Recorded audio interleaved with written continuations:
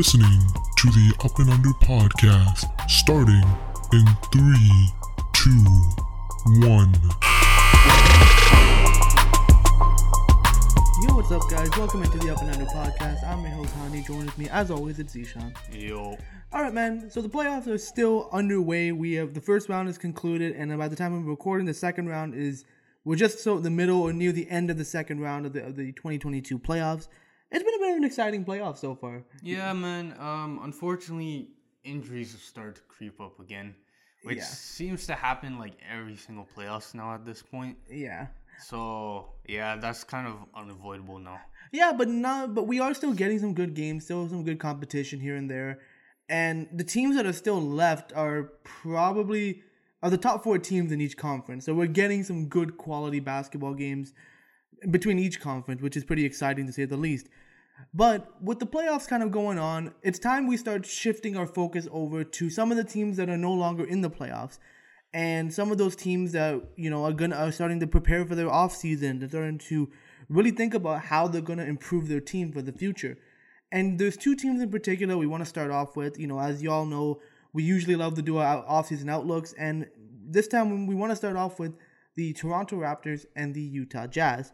Both teams eliminated in the first round of the playoffs.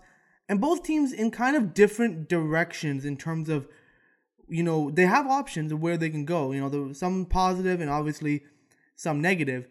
And ultimately speaking, both these 2 teams are kind of in the NBA no man's land at this point. Yeah, both teams kind of finished in the exact same spots. Both teams were 5th seeds in their respective conferences. Both teams got eliminated in the first round in 6 games.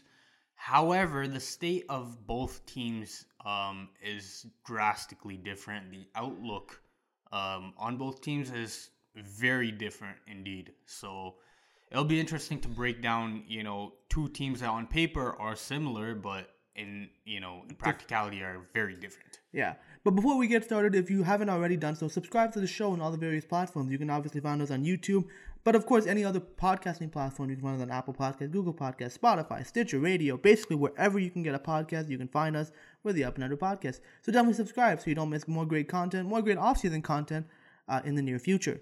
And we also have our website, which is our central hub. So anything that you want to find on our podcast, you can find us on the upandunderpodcast.com. Yep, it's our central hub for the show. But starting us off with the Toronto Raptors, because if you can't already tell, it's kind of more of our priority team at this point. But nevertheless, the Raptors finished the season with a 48-34 record, shattering expectations with analysts thinking they were only going to win like 35 games or something like that. But the Raptors finished the season 5th in the Eastern Conference after a very slow start to the season. Like, honestly speaking, the beginning of the season, we don't really like to talk about it, but it was a lot of figuring things out. Obviously, there was some bright moments with Fred VanVleet being great, but there was a ton of injuries. Like, Pascal Siakam missed the beginning of the season because of injury.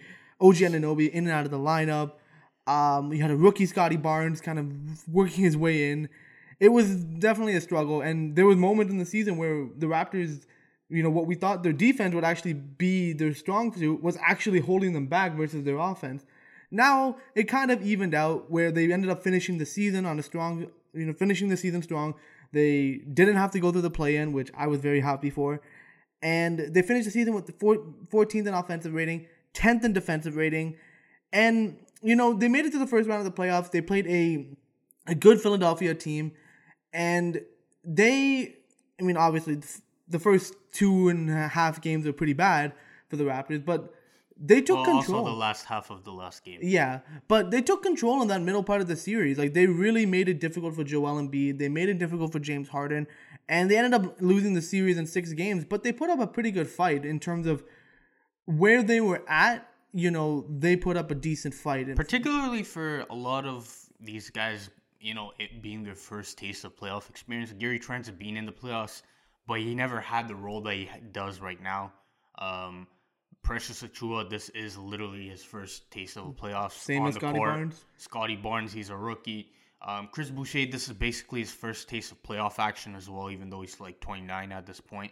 And then obviously Pascal Siakam and Fred VanVleet taking on bigger roles in this year's playoffs. So this was a very impressive performance when you consider the fact that this was a lot of new territory for these Raptors. Yeah, and something I wanted to add on to what like our kind of a format for the offseason outlooks is I wanted to highlight some of the key guys, some of the guys that the Raptors really have among their core.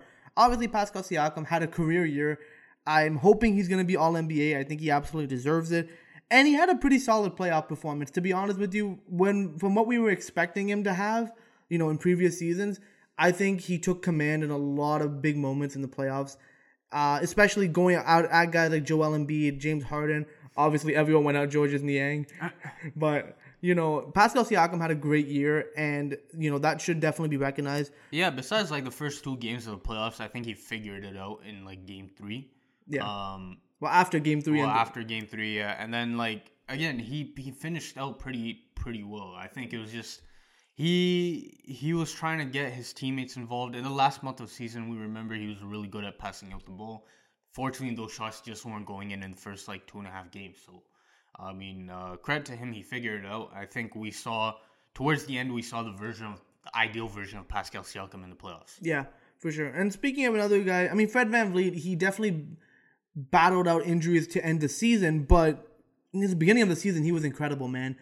He was the Raptors' best player during that stretch where they needed him most, but Pascal was still trying to find his footing, and he became an all-star because of it, and deservedly so. Did he eventually get burned out because of the workload? Yes, and I'll touch upon that a little bit later in terms of their needs for the team going forward. But Fred VanVleet, no doubt about it, was sensational this season, and it kind of sucks that he missed the last 2 games of the playoffs. But, hopefully that's something to build off of for the future for Fred VanVleet. Then, of course, Scottie Barnes winning Rookie of the Year. Obviously, everyone ate their words basically after criticizing the pick. But he was fantastic. Precious Achiuwa, we touched on. Great breakout season. Honestly, he pretty much gave me a heart attack and also made me so excited for literally in the same game. That's Precious Achiuwa, man. Listen, the turnaround that he had from the first half of the season to the second half of the season was absolutely insane. I don't think I've ever seen anything like it, to be honest. It was since the All-Star break, basically. Right after he looked off Desmond Bane and popped that airball 3 is basically when he just became 20 times better. Yeah. So he was fantastic. Gary Trent Jr., obviously, very good season for him. And Ochai Anunoby actually had a pretty underrated playoffs, to be honest with you. He was, at times, one of the Raptors' best players in the playoffs. So definitely some key players on the Raptors. They do have some notable free agents, obviously, to go over. Chris Boucher, obviously, is their first one. He's an unrestricted free agent. I don't know what the Raptors are going to do with Chris Boucher yet. I'd honestly let him walk because he's going to command a little bit more money than what he's making now, which is about $7 million. But ultimately speaking, I think the Raptors need someone better for that role, or a better long-term fit for that role than Chris Boucher. And again, we touched him when he's 29. So he's kind of peaked as a player in general. Then, of course, there's Thaddeus Young, who was a trade deadline acquisition and probably a very, very smart acquisition by Masai Ujiri. He traded basically a non-option in Goran Dragic, turned him into Thaddeus Young, who was a great veteran presence, great locker room guy, and honestly, a good leader in the playoffs for this team. And he was good on the court as well. Not just, his veteran presence, but he was actually pretty good on the court. He made Joel Embiid touch earth. Yeah, that was... Bro, when was the last time we saw Thad Young do something like that? Bro, he was also... His three-point shot also came to life with the Raptors, too. Yeah. Which is pretty insane, considering he hasn't never been a shooter in his career. So, Thaddeus Young is definitely he's going to be an interesting option. He's an unrestricted free agent himself. Then, of course, the Raptors have their certified Nick Nurse doghouse members. Yuta Watanabe is a restricted free agent. He's probably gone. Man, from the standpoint of the player and the guy, I'd like to keep Yuta around, but yeah, he's probably gone, in all honesty. Justin Champagnie, he might actually be back, to be honest with you, just because he... Well, he probably will be back. He's Nurse on a did like him. Yeah, he's on a two-way right now, so, he actually got minutes as a rookie. Nick Nurse really liked him. He'll be back. There's room for him to grow, but I think he showed enough to warrant coming back. And then obviously, Svi Mykhailiuk has a player option for this season. He probably will end up taking it unless somebody overpays for him, which after this season, I don't know who really will. Yeah. But yeah, Svi Mykhailiuk definitely in it. Well, unless he just wants to leave. Yeah. Then, which again, I don't really blame him. Maybe he'll get some more opportunity somewhere else. Maybe. But, Yeah, we'll see. The key for Nick Nurse is that he wants defense, which brings me into actually the needs of this team. And if anyone has watched the playoffs of the Raptors at all this season, the biggest thing we need, literally, is we need a starting center with some size. Like, we tried to make it work with Kemba, Precious Achua, tried to make that sort of tandem work. But the one thing that was so glaring was the fact that we didn't have anybody over 7 feet or anyone over really 6'10", to be honest with you, on the team, and that really hurt us in terms of we didn't have anyone to throw at Joel Embiid who can stop him down low, or at the very least just be a deterrent in the paint. Like, it was literally a free for all down there. Again, not even just Joel Embiid, just every center that we came across in general. It wasn't good. That you saw that in the defensive rebounding numbers, where I think we're a top 5 worst team in defensive rebounding. Now again, it helps. We talk about the 6'9" lineup and their ability to play defense, but defense ends with getting a rebound, and the Raptors really suffered on the defensive end with defensive rebounding. They weren't able to close out possessions, and if you're not able to close out possessions, you giving an NBA team a second or third opportunity, they're gonna score. They're not gonna miss 2 times in a row. And I think Fred VanVleet kind of said it best. It's having the 6'9" lineup. We saw it worked at times in the playoffs. It was actually really cool to see. But it's a nice tool to have in the back pocket. You can't just have that as your only card to play, So you got to have other options. Not to mention it wears down the players too. It does, for sure. So definitely getting a starting center who has some size and obviously can defend at a decent level. Like, we're talking about an average to above average level, and who can rebound. We're not looking for any offensive stud or anything like that. We're just looking for a guy who can defend and rebound and maybe set a good screen or two. So that's the first need for the Raptors. Second need, point guard depth. Like I said it before, Fred VanVleet basically broke down to near the end of the season because he basically led the league in minutes for majority of the season. And that's mainly because Nick Nurse did not have any other options to play who could legitimately run the team. Now, there were times where Scotty Barnes took on point guard duty or Pascal Siakam, but then again, their minutes were also quite high to begin with as well. So finding a guy who Nick Nurse can reliably trust to be that facilitator and give Fred VanVleet that much needed rest, definitely something the Raptors will need to look for. Well, ideally that would be Malachi Flynn, who I'm sure you'll touch upon afterwards, but ideally that would be Malachi Flynn. But we remember during that point in the season where Fred VanVleet kind of got shut down towards the end of the season, Malachi Flynn was actually playing pretty well, right? And then he got injured after, 2 games or something? And so, it just wasn't ideal. It wasn't an ideal situation. Another name you didn't bring up was Delano Banton as well, who showed some flashes at the beginning of the season that he can be a pretty interesting option to play, But obviously, again, with Malachi, still a rookie, still raw, still needs to grow in some areas, especially his offensive game, and some of his decision-making needs to improve for sure. But the Raptors do have some options, and Masai Ujiri touched upon this on his presser, was that he wants to see internal growth. He brought up Malachi Flynn's name. He wants to see some growth on him, and I think if we give him some consistent minutes and a consistent leash, I think he might actually do some well. I think based on the way they've been talking, I think that is the plan this year, right? Rookie Malachi Flynn, he gets the minutes towards the end of a tanking season. Second year, you're trying to compete. Malachi Flynn's he doesn't really know what his role is. He doesn't know what he's trying to do. Going into his third year, he has those 2 years under his belt. He has a full season of non-Tampa basketball under his belt.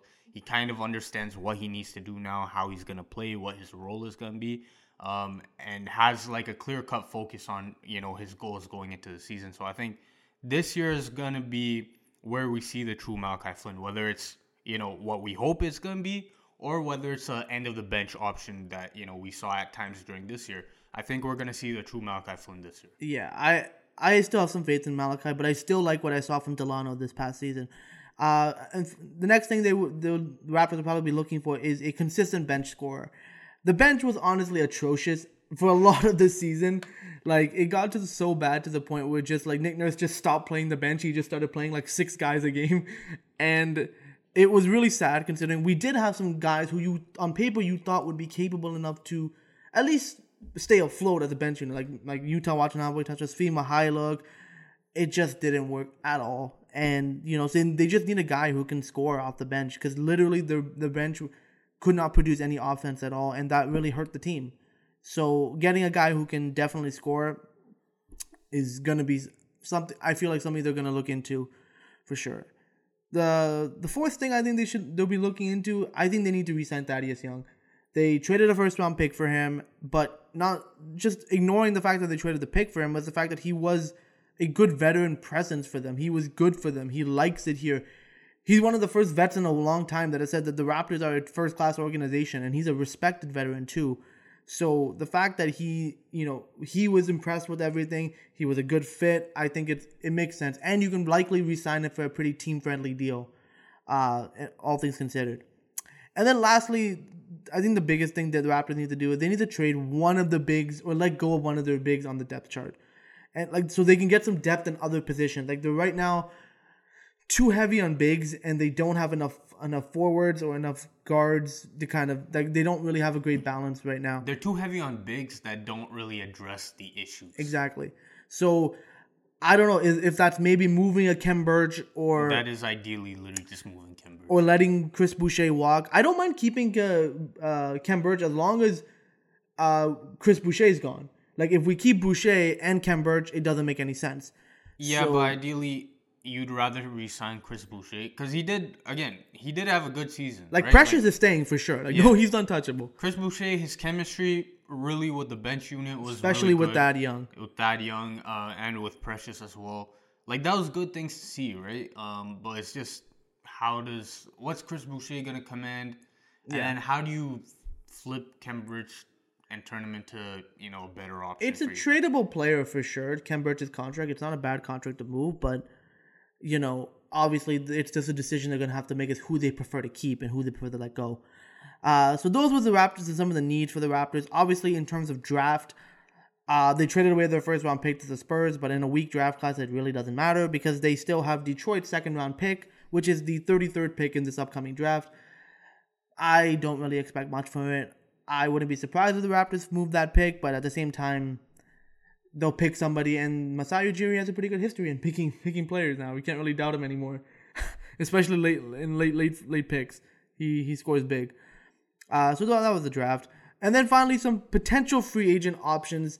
This is obviously where we kind of think about some hypothetical free agents the Raptors could go after and target. First and foremost, the first name that pops into my head, especially when I was talking about starting like a center, is JaVale McGee.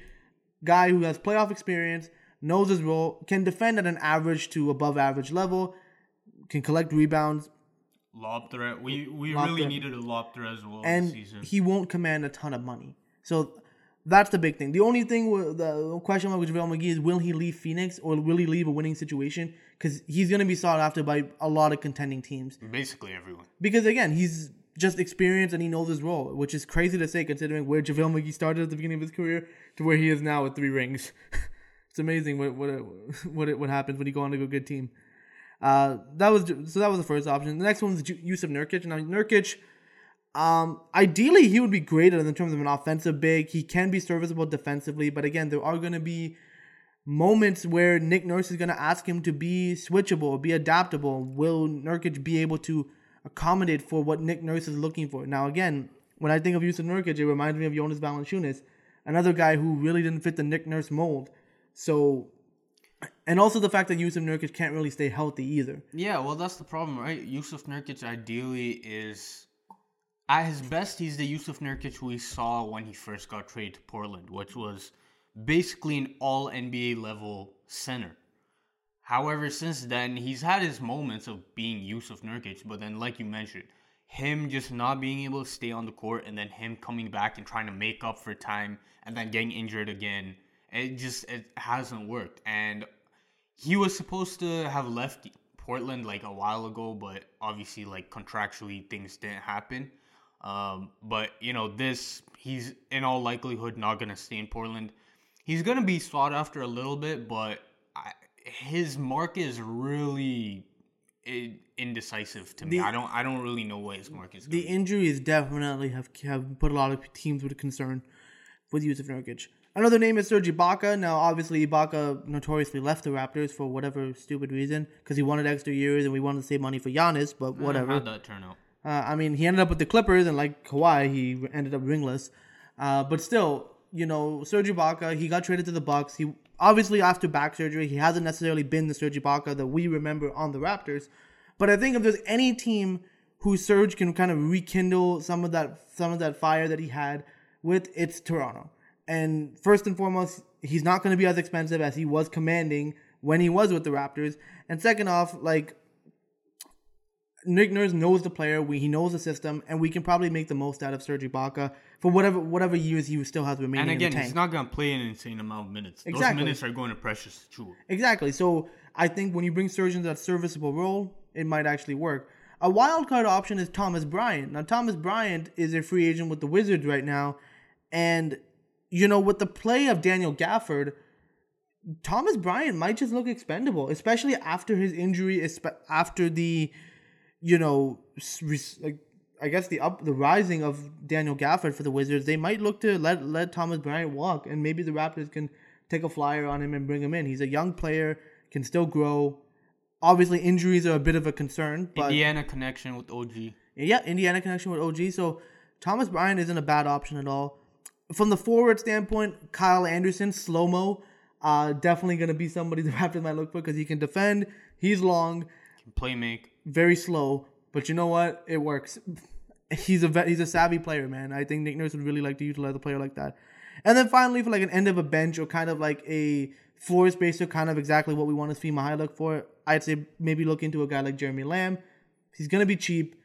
He's going to be serviceable. And honestly, I feel like he wants to be in a winning situation too. So maybe bringing him in might help the Raptors out a bit. But overall, I mean, the Raptors, they had a strong season. They overachieved based off of what they were looking for. And they have a strong core, but they kind of need to start shoring up some of those pieces around that core to really become contenders. But they had a great season and a good outlook moving forward.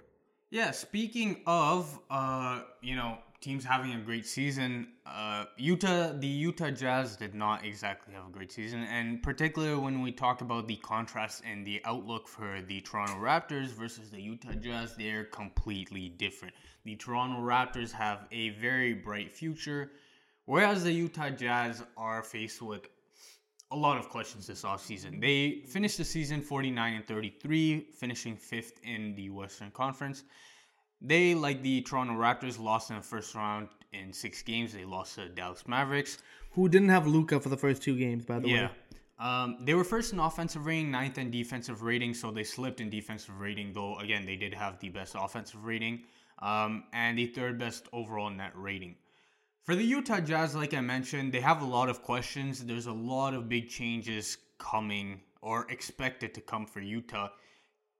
The one caveat in this whole scenario is that it's Utah, right? It's one of those markets that notoriously does not really make many moves. Like, for example, in Indiana Pacers, when we talk about, I don't know, just like another sport that's coming to me, like a Green Bay Packers type of team. Teams that don't really make that many changes, though Green Bay's kind of shifted that direction in the past couple of years. Except you let go of Devontae Adams.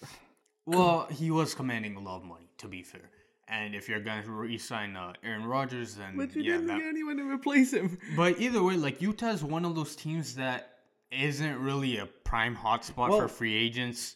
Is not any development or building that they're gonna do is probably gonna be internal. Well, the thing with the Utah Jazz is they're stuck where I guess the Raptors were back in 2018, where they kept they have a good team that consistently makes it to the playoffs, but they get bounced in the first and second round. And that level of mediocrity eventually starts to wear thin, especially on front offices that are investing a lot into the players that they have, which the Jazz have clearly done. And the fact that the results aren't coming in, especially when you consider the Western Conference is getting weaker, which means the Jazz's opportunities you would think would actually increase with that happening. Well, again, they had a prime opportunity last playoffs, right? That was their year. They were the best team, arguably, in the league. Yeah. And that was that was their year, and they completely blew it in the semifinals against the Clippers team without Kawhi Leonard, right? So big changes are expected to come this offseason. For example, head coach Quinn Snyder is likely going to leave. He's been reported to have been talking about leaving for some time. And this latest loss it seems like he kind of just gave up The during this postseason. They need a new voice. It's gotten stale. He's probably one of the longest tenured coaches right now, active coaches in the league right now. And he'll get a job Absolutely. right away. Absolutely. I think he just wants a change of scenery, and I think the team actually would prefer that too. Yeah, and then one of, the big two in Rudy Gobert or Donovan Mitchell is expected to leave, though the likelihood of that, I don't really think so. It's hard to see them moving Donovan Mitchell considering it's a guards league and he can get better. Like in terms of the ceiling, Donovan Mitchell's ceiling is definitely higher than Rudy Gobert's, but Rudy Gobert has a massive contract. And then exactly, you mentioned it, right? Rudy Gobert is a great center, a great player in the league, but he has his limitations, and that does not help his gargantuan contract that he has, which is basically untradeable, right? So, rumors, I think everyone wants, ideally, that pairing splits. How likely is it? Probably not. In terms of their notable free agents, they have Juancho Hernan Gomez, who is on a non-guaranteed option next season. He got traded, I think, like 2-3 times this season. So I don't even know. He's an end-of-the-bench option for a lot of teams, not really more than that. Hassan Whiteside, who was on a 1-year deal, if I'm not mistaken, originally. Anyways. They might bring him back. Hassan Whiteside wasn't bad as Rudy Gobert's backup. He was definitely more... I think he was serviceable. He was more serviceable than Derek Favors in his second stint in Utah. You'd think, what did the Jazz want? They wanted a replication of Rudy Gobert, like a baby version of Rudy Gobert, and that's basically Hassan Whiteside in a nutshell. Yeah, ideally, the production that they got from Derek Favors the first time around in his first stint was, the best thing they've gotten as a Rudy Gobert backup. Derek Favors in the second stint kind of sucked. Yeah. But yeah, Hassan Whiteside is a very serviceable option for them to bring back. Eric Pascal, he had an exciting rookie season, but then, people kind of realized what he actually is as an NBA player, which is... He was traded for a second-round pick and only to Utah because he was Donovan Mitchell's friend. Yeah, exactly. That's basically and then Daniel House Jr., who was a surprise notorious bubble offender Daniel House Jr. Yeah, he had... It's interesting that his value during that one season in Houston or those couple of seasons was so high, and then his value just kind of dropped off. Now that he got onto the Utah Jazz team in the middle of the season, and probably was a top 3, top 4 player for them. He's someone that I think Utah fans would really want to have back. But again, it's going to be, teams are looking at him saying, hey, he can fit our bench. Another 3-and-D guy. Does his job pretty well. Will Utah be able to get him back? Who knows? Yeah, I think Daniel House Jr. is definitely one of those guys that really benefited of being Houston's only defensive player for a good while. And then obviously when everyone left Houston, he was pretty bad. And after the bubble offense, that was kind of took a hit on his reputation. But then now that he got to Utah, able to focus a bit more, clearly, because he could not focus in the bubble for whatever reason, really definitely upped his game. Yeah. In terms of the Utah Jazz team needs, the first thing that they need to do is cut back salary. They're $10.8 million in the luxury tax, and they're $37.8 million over the cap. Yeah. So, we talk about 2 max contracts in Rudy Gobert and Donovan Mitchell. And then a $25 million cap hit for Mike Conley. Yeah. 19 for Bojan Bogdanovic. It's a lot of money. Again, the Utah Jazz ownership invested heavily in this current iteration of the team, and unfortunately hasn't worked out. The second thing that they need to do is find a coach for potentially if Quinn Snyder decides to leave, which he likely will. They need to find a new coach that will bring in a different voice, a different perspective in the locker room, change up some of the schemes, stop making the same stale defensive scheme of, put Rudy Gobert at the rim, make him do everything on defense, nobody else play defense, basically. Right? Yeah. The third thing they need to do is, they got to just try and press the reset button. Whatever they can do to do that, they have to try, because this current iteration of the team, like we mentioned, it's kind of reminiscent of the 2018 Raptors team, except for the fact that Masai Ujiri, the Kawhi Leonard situation happened at the exact right moment that Masai Ujiri needed to make a move. And so... there's no perfect superstar you can trade for that would fix all your issues. Like, the only disgruntled superstar that you can possibly trade a Rudy Gobert for is a Russell Westbrook. Yeah. That's about it. And again, Russell Westbrook, a superstar, not really. Well, yeah.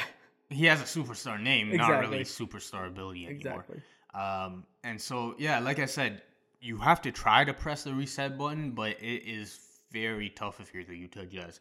They have a couple of pseudo options. Bojan Bogdanovic, I think, is the one option that they have. He's on an expiring deal now. He is making $19.5 million. So, but a team might take a flyer on him, though, because, again, he is relatively serviceable. We saw what he did with Indiana a few seasons ago in the playoffs. You know, a team might look at that and say, hey, we might be able to get something out of him. And he even had a couple of moments in this year's playoffs. He had a big, what was it, fourth quarter, second half, whatever it was in like game 5. He's just not a defensive guy. That's the big thing with him. And again, all you're going to ask him is play average defense, which he's shown he's capable of doing. It's just Utah players have a habit of kind of getting lazy around Rudy Gobert because he's such a good defender. You know, even if you remember like Mike Conley, Joe Ingles, like Royce O'Neal. In the beginning, they played good defense. Over the years, they've kind of slipped that defense, and that's because they've kind of gone lazy with Rudy Gobert there, let's be honest. Yeah. But yeah, Bojan Bogdanovic does have an expiring deal, which the Utah Jazz may be able to package. And then you have Mike Conley's next year, which is unguaranteed, another option. However, like I said, he still has this year, which he's making around, I think, 25 mil. And so it's tough to move. It's tough. And then you have to try to somehow trade for picks because that seems the only way. Well, I mean, they basically traded all their picks in this draft. Exactly. So, the other thing they need is I alluded to it before, perimeter defense. Their over-reliance on Rudy Gobert has constantly gone exposed in the playoffs when Rudy Gobert has needed to do everything. And defense just not work that way. It just doesn't work that way. You know, you can get away with it in the regular season, but it's not going to work in the playoffs, as we've seen. Put Rudy Gobert in a better defensive situation with better defensive players around him. I guarantee you people are not, making fun of Rudy Gobert the way that they do. Daniel House is basically being their second best defender, and that's not really great if you're a championship contending team. No. They also need a playmaker. Mike Conley has clearly regressed as a player, and he finally looks like he's getting towards the end of the road. I mean, he had a lot of injuries in his career too, so it's not like he got to Utah when he was old. He just happened to have a resurgence last season, which was great, but again, he's pretty old at this point in his career. And we've seen all those memes of Donovan Mitchell not passing Rudy Gobert the ball, Rudy Gobert being under the rim, like with no one around him, and them not passing the ball. They finished 27th in assists, so they don't really share the ball that much. You touched on Mitchell, and I think that's the big thing for me, is that we need to see internal growth with Donovan Mitchell as a leader, but also, again, you're a star-level player. You've been established as a superstar player. All-star. Listen, you're being paid as a superstar level player. You got to show that. You had some great playoff moments. Cool. You got to take that next step now. Now you got to play that defense that you weren't playing before. You got to, improve in other areas of your game. So I want to see some steps from Donovan Mitchell for sure. Well, even scoring he has to improve. That's his bread and butter. 3-point shot. Again, other areas of his game. They have to improve. Exactly. And as I talked about before, you have to try to explore the possibility of trading either Donovan Mitchell or Rudy Gobert. However, as I mentioned, it's basically impossible. If it did happen, they would need a third team involved. Because of salary issues, and then also from a strictly two-team trade, Utah would not be getting back the picks or draft capital that they would want in a Rudy Gobert trade, and the other team would not want to give up a good player for Rudy Gobert or Donovan Mitchell either. So from a two-team trade, it just isn't possible either. Well, trading Rudy Gobert is pretty hard to do because he's making $37 to $40 million this He's season. making $40 million basically Like, for the next 3 seasons. That's a hard deal to trade. Well, especially when you're looking at like the Russell Westbrook is impossible to trade. John Wall's deal impossible to trade. Well, again, unless they get traded for each other. Yeah, exactly. So trading for a Rudy Gobert is going to be even more impossible because you got to give up now $20 to $25 million players, and those are pretty good players usually. You can probably trade a Donovan Mitchell, but if you're the Utah Jazz, why would you? You know, he's younger. He has a higher ceiling, as we mentioned. So well, the other teams won't really want to trade for him because Utah's going to ask for something good in return. Of course they will. Yeah, it's just not going to happen. Yeah, it's tough. Speaking about Utah's draft picks, as you talked about before, they have no draft picks this season. They had a 2023 first, which they then traded to the Memphis Grizzlies. Well, they had a second round pick. They also traded that away. Yeah. And then talking about free agents, like I mentioned, their first priority should be cutting down salary cap and not really signing big name free agents or even mid-tier free agents. However, in order to fill out the rest of the team, a couple, names that you can throw out there are Gary Harris, who's, had his ups and downs throughout his career, but ideally a good defender, can sometimes play offense. I think would fit decently well in Utah, as long as he doesn't command that much money. Bringing back Ricky Rubio is also a possibility. Now, he is coming off of an injury. How good is he going to be? How much money is he going to command? Because he was having the best season of his career. But now that he came off of this injury, how many teams are going to pay him what he wants? Yeah. And will he take, for example, like a prove-it deal for a team like Utah? That's a possibility. He's familiar with them.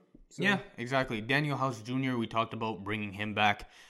Joe Ingles, another former Utah player. Now he's kind of getting to the end of his career, but I mean, they traded him away. Yeah, like I don't see him really coming back because I think he's a pretty prideful guy. Well, I mean, he said the only team that he really wants to play for is Utah. So them bringing back on a cheap deal as a end of the bench option, whatever, serviceable. Hassan Whiteside, we said, try to bring him back as a backup to Rudy Gobert. The Martin twins, Cody and Caleb Martin, both on cheap deals. I think they'll get pay raises though. Yeah, well, especially I think who's in Miami, Cody, right? Or is it Caleb? Dude, don't ask me to know. They literally look the exact same. They literally play the exact same. It's so annoying to try to guess which one is which. But yeah, you get what they mean. Like, they're serviceable players. They can play decently well defensively, and they can play a role offensively too. And they're young. Yeah. So. And then one guy that I would say they could try and target in terms of addressing their playmaking need, trying to get younger, is a guy like Malachi Flynn. You're taking a risk. You're taking a risk, but again, it's an attainable. Well, he won't cost a lot for you to get either. But it's if you believe in the player, if you want to take the time to develop him, then yeah, he can definitely work. And especially again, if he doesn't play that great this season, he won't cost you a ton. Yeah. But again, the hope for us as Raptors fans is that he actually plays pretty well. Yeah, for us. Yeah, so that was kind of the offseason outlooks for the Utah Jazz and the Toronto Raptors. Obviously, you can kind of see what we were getting at earlier with the fact that they're two teams kind of in different places. Like, they're at the same level at the current moment, but the outlook on them are completely different. But let us know what you guys think. What directions do you think the Utah Jazz or the Toronto Raptors are going to be going this offseason? So let us know either in the comment section on YouTube or on social media.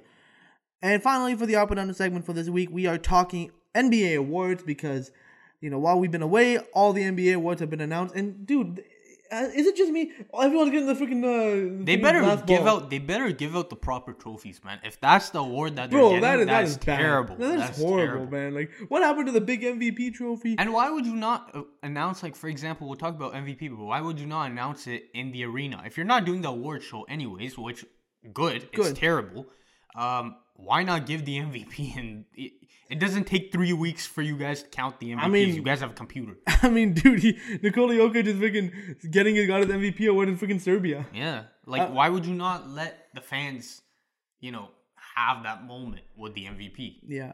But basically, we're just going to run down the awards and kind of what you think. So are you up or under on Nikola Jokic winning back-to-back MVP awards? I'm up on it, man. Like, again, all the guys deserved it. Even if, no matter how much I dislike Joel Embiid after the series, He deserved MVP. Same with Giannis. But again, Nikola Jokic, he also deserved MVP. And if you're talking about the quantity of work that he had to go through, especially without Jamal Murray, Michael Porter Jr., him dragging that team, which should have been nowhere near the place that they were, I think you have to give it to him in terms of him. He improved on literally every facet of his game as well. He's gone better on the defensive end.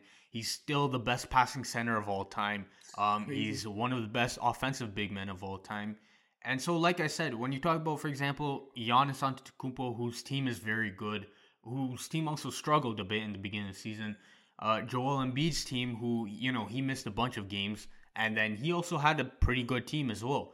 But when we're talking about Nikola Jokic and him being able to drag his team to the 6th seed, which, again, was close, still relatively close to a top 4 seed anyways. His totality of work without Michael Porter Jr. and Jamal Murray, I think really gets him the MVP award. Like, that's why I disagree with someone like Doc Rivers when he says that the analytics guys got it right with Nikola Jokic. I don't think he was an analyst. Not only was he the analytics guy, but he was the true MVP in the sense that you take Jokic away from his team, well, they're not even scratching the playoffs. Like, that's how valuable Jokic was for them this season. Giannis kind of got the LeBron treatment where, he's just too good. That's just who he is at this point. And Joel Embiid, again, he missed a ton of time, and his team is actually really good. And again, for Joel Embiid, you might be able to win the MVP next season because Nikola Jokic isn't winning it again. No. And Giannis is still going to probably get the LeBron treatment. So, again, Joel Embiid, if I had to make my early season prediction for MVP, I would say Joel Embiid. Bro, unless Scotty Barnes turns it into another level. I wish. I wish. Yeah. That would Next be up, awesome. are you up or under on Marcus Smart winning the Defensive Player of the Year? Now, you want it over Mikal Bridges and Rudy Gobert. I'm actually up on it. I'm very glad that, although, again, he's a Boston Celtics, and a notorious flopper, but I'm happy that finally it's someone different. Like, the candidates were different besides Rudy Gobert this season than it has been for the last few seasons. But also the fact that the perimeter guys are finally getting back into the limelight, because it's hard. Doris Burke, I think, was the one who said it best, was that perimeter guys have probably the hardest job defensively, especially now without the hand checking and all the rules that were implemented that were to prevent, more physical play. These guys have to do a lot more work with switching, positioning. Like, I still remember Marcus Smart's video where he was just coaching up the nuances of defense.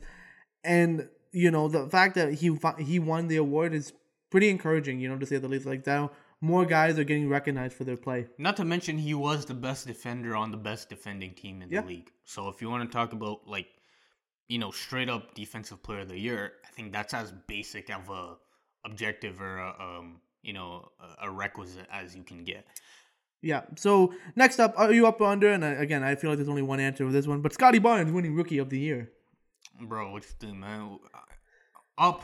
Listen, he deserved it, Bro, man. you know the vibes. For all of the, Scotty haters out there who say, Cade for Rookie of the Year. Now, who's again, a Scotty hater? Who can hate that, man? If you go on Reddit, man, there's a huge campaign against Scotty Barnes. Scotty Barnes, bro?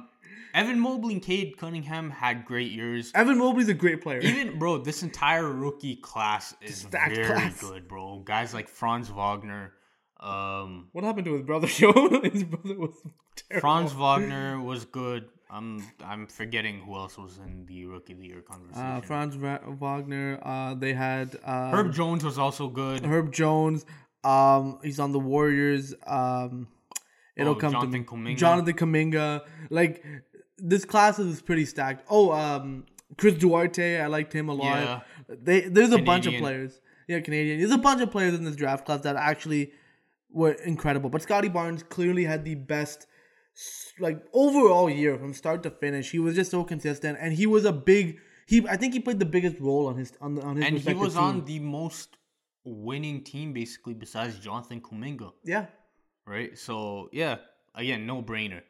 Next up, are you up or under on Tyler Hero winning the Sixth Man of the Year award? Yeah, I'm up on it. You know what? I gave Tyler Hero a lot of flack, especially after his rap song curse kind of took over. But he had a pretty bad year, and honestly speaking, I was very critical of him, and I said you need to get better, and he got better. Like, he got better in all the areas of his game that we said he was weak in. And he accepted a role off the bench with the Miami Heat, and he excelled in that role. He came in and gave them a huge lift. I remember some of the games they played against the Raptors, and just Hero would just take over in games. His speed, his handling with the ball improved, the shooting improved significantly. His playmaking was really good. Playmaking was really good. So again, he just improved in every aspect of his game and became one of the best six men in the league. Yeah. Yeah. I regret switching my preseason pick to Jordan Clark because I initially had Tyler Hero's Yeah, you pick, did. and then I was like, no, I'll take the safe pick. So, guys, lesson out there, be risky sometimes. Moving on. Are you up on John Morant winning the Most Improved award? I'm under on it because, dude, this guy was a Rookie of the Year last year, man. Well, I get that he had the biggest statistical improvement out of anybody. Well, John was an MVP candidate. That's what he should have been. Like, he should have been in the MVP conversation. His teammate, Desmond Bane, should have been the most improved player. And if you're talking about guys on that list, DeJounte Murray was an all-star. He was great. And again, like, he was already an all-defensive player before, right? So, like, I don't really agree with DeJounte Murray being on the list. The only guy that I really agreed with was Darius Garland because he was okay last season, but he really stepped it up this season and became one of the best guards in the league. So I didn't have a problem with him being on there. But, guys like Desmond Bane, I think Jordan Poole was my pick to win it. I think should have won it, considering the fact that he was in the G League last year, bro. And now he's... None of you bandwagon Golden State Warriors fans knew who he was. Exactly. Now you're like, oh, Jordan Poole went to a freaking Warriors game, and that's all I heard. John Morant, he was great, but he should not have won. No, and he admitted it that much himself by giving his award to Desmond Bane. So, yeah, definitely one that probably shouldn't have happened. Next up, are you up or under on Monty Williams winning Coach of the Year, winning the Coach of the Year award? He also won the Coach's Coach of the Year award. Oh, I'm up on it. Dude, he got robbed last year by freaking Tom Thibodeau in his freaking magical first season. Like, I'm sorry, man. Like, since the bubble, he has literally coached the Suns to an NBA Finals, to the best record in franchise history, and this guy deserves to be Coach of the Year. Like, he turned around a basically notorious basement team in the Phoenix Suns and turned them into legitimate championship contenders. Yeah. Absolutely fantastic what he's done. He's changed the culture from top to bottom. Him and James Jones has done a fantastic job. I think he deserves it. Shout out to James Jones for working under Robert Sarver and still putting together a great job. Listen, James Jones learned one thing from LeBron, how to sit on the right bench. Yep. He learned it fantastically. Great work. So definitely up for Monty Williams when he won Coach of the Year. And finally, the last thing, this is not an award, but this is a piece of news that we wanted to touch upon. But are you up on the Sacramento Kings? Yeah, remember them? They hire Mike Brown as their new head coach.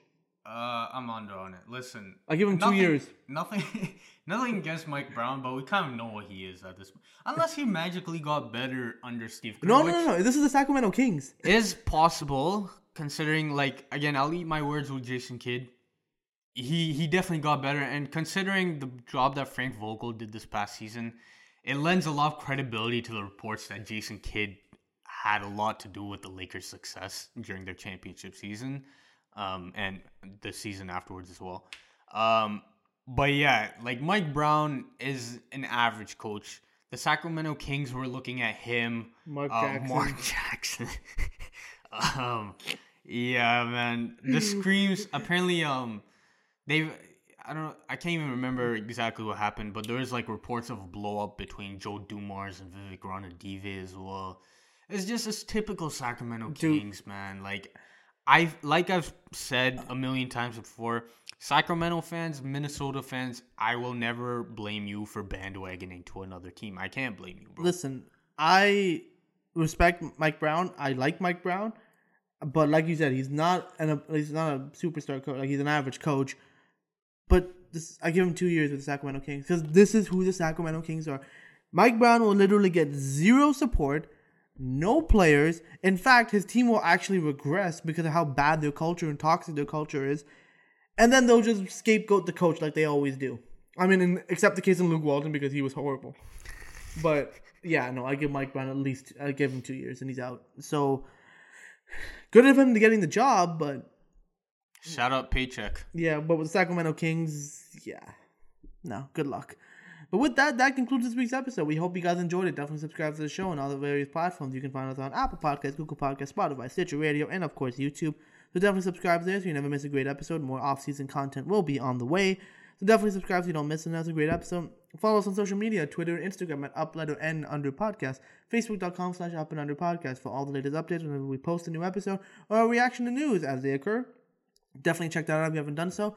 Also, check out our website, UP_Podcast.com. It's our central hub for the show. It's a place where we write blog posts about every single episode. So if you don't have time to listen or watch the full thing, you can read about it all in one place on our website. So all our posts have all the video and the audio and, of course, the blog as well for you to read through. So definitely check that out if you haven't done so already. And yeah, man, playoffs are still going on. Second round is basically near completion. Like, we are, I think, a few games away, to be honest with you, with the second round being done. And then conference finals. Like, so season is wrapping up, man, very quickly. Yeah. But yeah, with that concludes this week's episode. We'll see you guys on the next one. Take it easy. Easy.